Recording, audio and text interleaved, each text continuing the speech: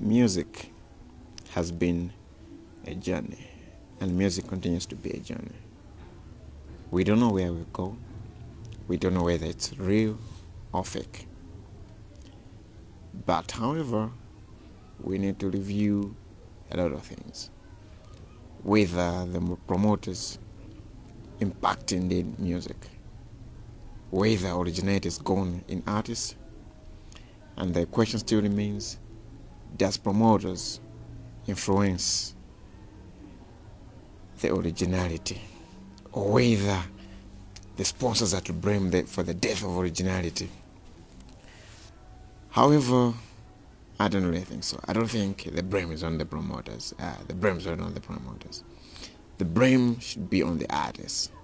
The artist himself, the artist herself, is the one to blame. The promoters do not hate originality. In fact, the promoters look for originality. They are more interested in artists who produce original content, because originality is where it's marketable. It's the new trend.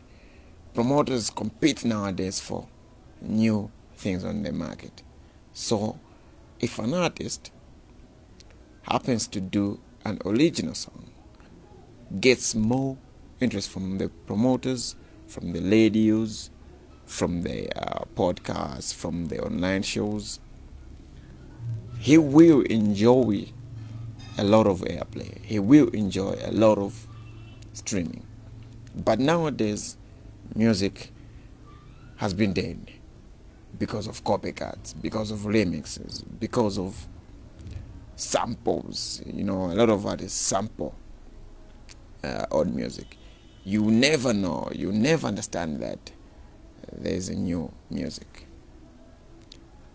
So it's not a case of that promoters do hate originality. It's the case that the artists themselves have a cause indeed to blame. They are the ones to answer. They are the ones who should be blamed, I tell you. So in my quest, I'll walk with you in different seasons, different episodes.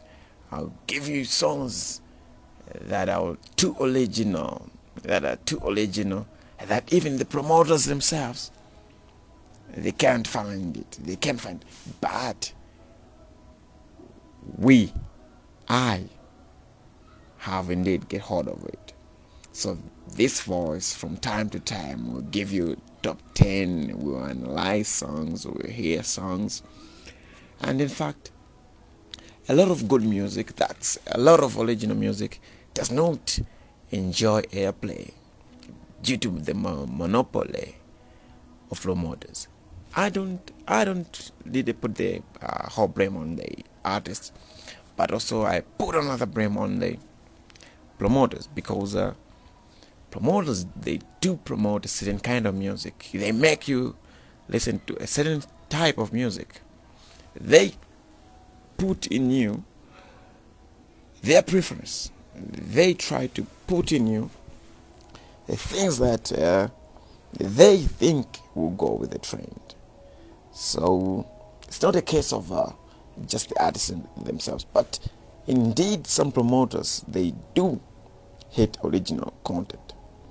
So you look at reggae music, so typical of reggae music, so typical of South African music, so typical of Western music. But inside of that, from northwest and all four directions of the wind, I'll sit in the center and make you listen to the songs that they don't want you to listen. So this is the episode 1. I'm telling you that promoters hate. I conclude that promoters hate original music. They influence their ideas. They influence their viewpoint. They make radios to play their kind of music.